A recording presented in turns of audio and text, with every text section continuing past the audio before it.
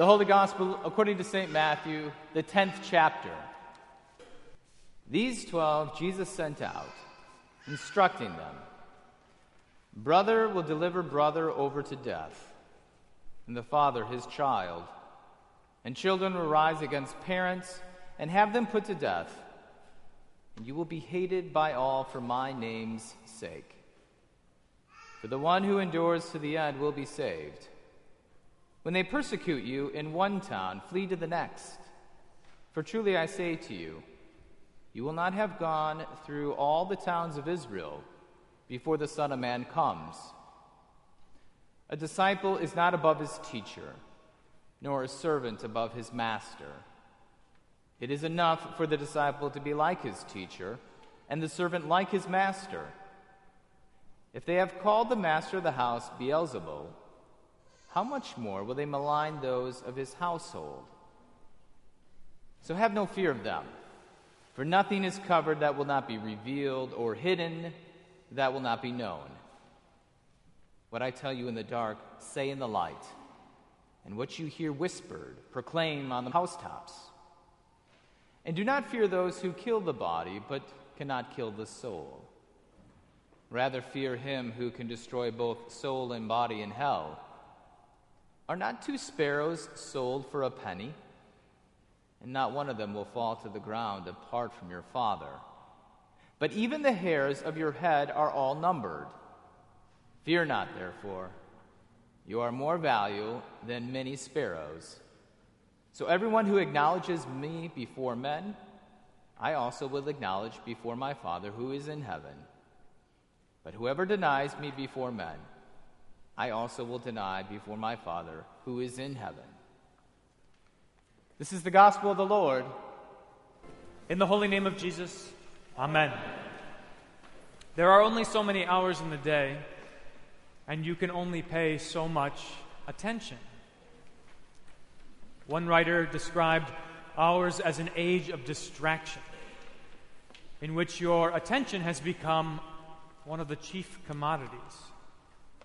And so there are such things as gas station TV, and ads on hotel key cards and at the bottom of airport security bins, and apps that promise to teach you languages or make you fit just 5 minutes at a time. Forever, marketing has succeeded at grabbing your attention from whatever else it is that you're trying to pay attention to. But now the world has gotten wise to the fact that there are countless little chunks of time in your day when you're apparently not paying attention to anything at all.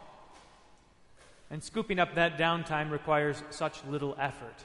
After all, which of you is going to put up a fight for the sanctity of your time during the 60 seconds you spend at the gas pump? Now, it's very easy to rhapsodize about a past in which there was less noise, and we were evidently free to think about nothing. But as often happens when we talk about the good old days, we fail to recognize that we are now just experiencing different symptoms of the same disease. There is nothing new under the sun, and your attention has always been a valuable commodity. If you lament our culture of distraction, you might suppose that there is nothing better than for us to be left alone. That if you just had the time to sit and relax and think, you would be happier and healthier and perhaps a better person. But here's my question. Do you know what you would think about at the gas station, or in security at the airport, or in the doctor's waiting room if there were no intrusions into your thoughts, if you weren't given any suggestions? Do you know what you would think about? I'd like to venture a guess. Given no other distractions, your mind would wander either to the things that worry you or to the things you desire. Fear and love drive our imaginations. And so when money is tight, or a job is at stake, or the kids are off the rails, or your marriage is tense, or your health is in question, your fears give you plenty of fuel for the flames of worry, and you have something to think about, something to attend to without any suggestions from anyone. On the other hand, when things are going well, your daydreams are spent on your loves, from the wholesome to the unwholesome.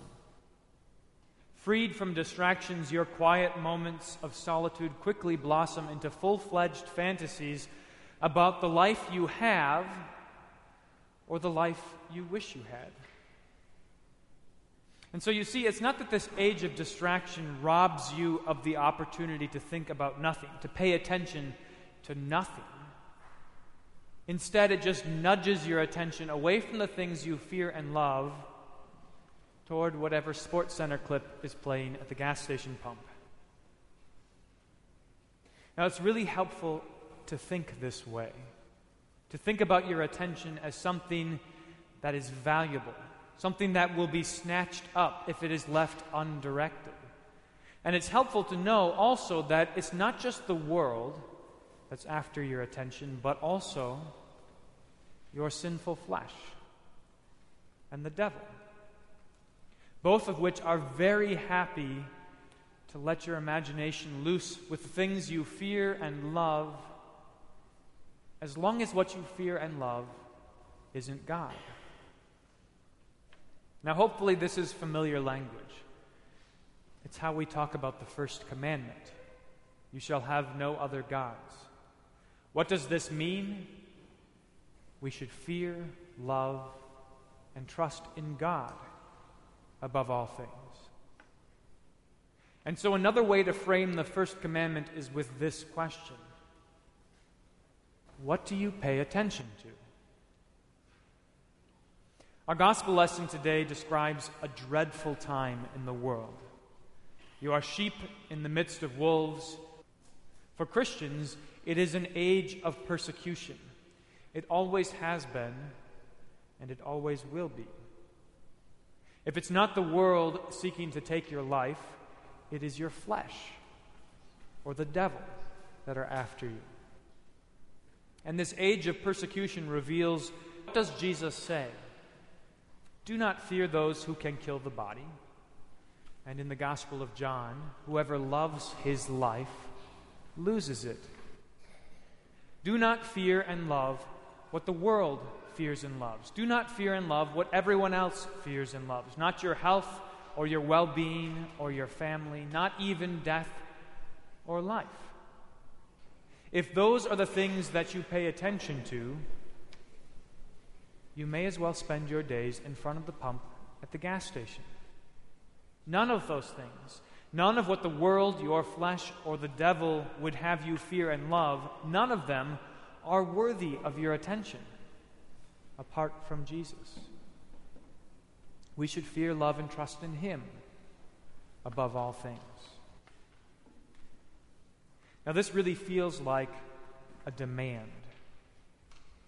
And when Jesus says, fear him who can destroy both body and soul in hell, it frankly sounds like a threat. But it's not. For you, Christians, saints, God does not make demands or threats. He makes promises. And that's the substance of the first commandment. And it's the good news of our gospel lesson. You see, Jesus wants to free you not just from the distractions of this world, but even more from the things you fear and love, which finally do you no good, which are not worth your attention, which can only lead you to despair or to trust in yourself rather than Christ. The things of this world, even the most important things, the most profound things, even death and life, they become petty and trite in view of what Christ offers in His cross and resurrection, in the forgiveness of sins, in His flesh and blood. Jesus invites us to fear and love Him because He is the only thing worthy of both our fear and our love. He is the only object for your trust, who rewards your trust with complete devotion, with complete and perfect sacrifice for your good. He is the only object for your attention, who also attends to you. I think it's right to call this an age of distraction. But for Christians, it's just a new symptom of the same disease. Whether it's the world or our flesh or the devil giving us stuff to think about, Christians are always in a struggle to direct our attention to God, to fear and love God above all things. And so again today, Jesus puts that struggle in your view. And again, he invites you to engage it, not to let up, not to give in, to endure to the end, to come to church and be forgiven, to have your minds set on heavenly things and not on earthly things, to fill your bodies with his flesh and blood, to fill your hearts with his spirit and his life, to fill your thoughts with his promises, to learn not to fear even what can kill your bodies, but instead to learn to fear and love God, who, though he can destroy body and soul in hell, has spared nothing, not even his own Son, to make yours the kingdom of heaven. In the holy name of Jesus, amen.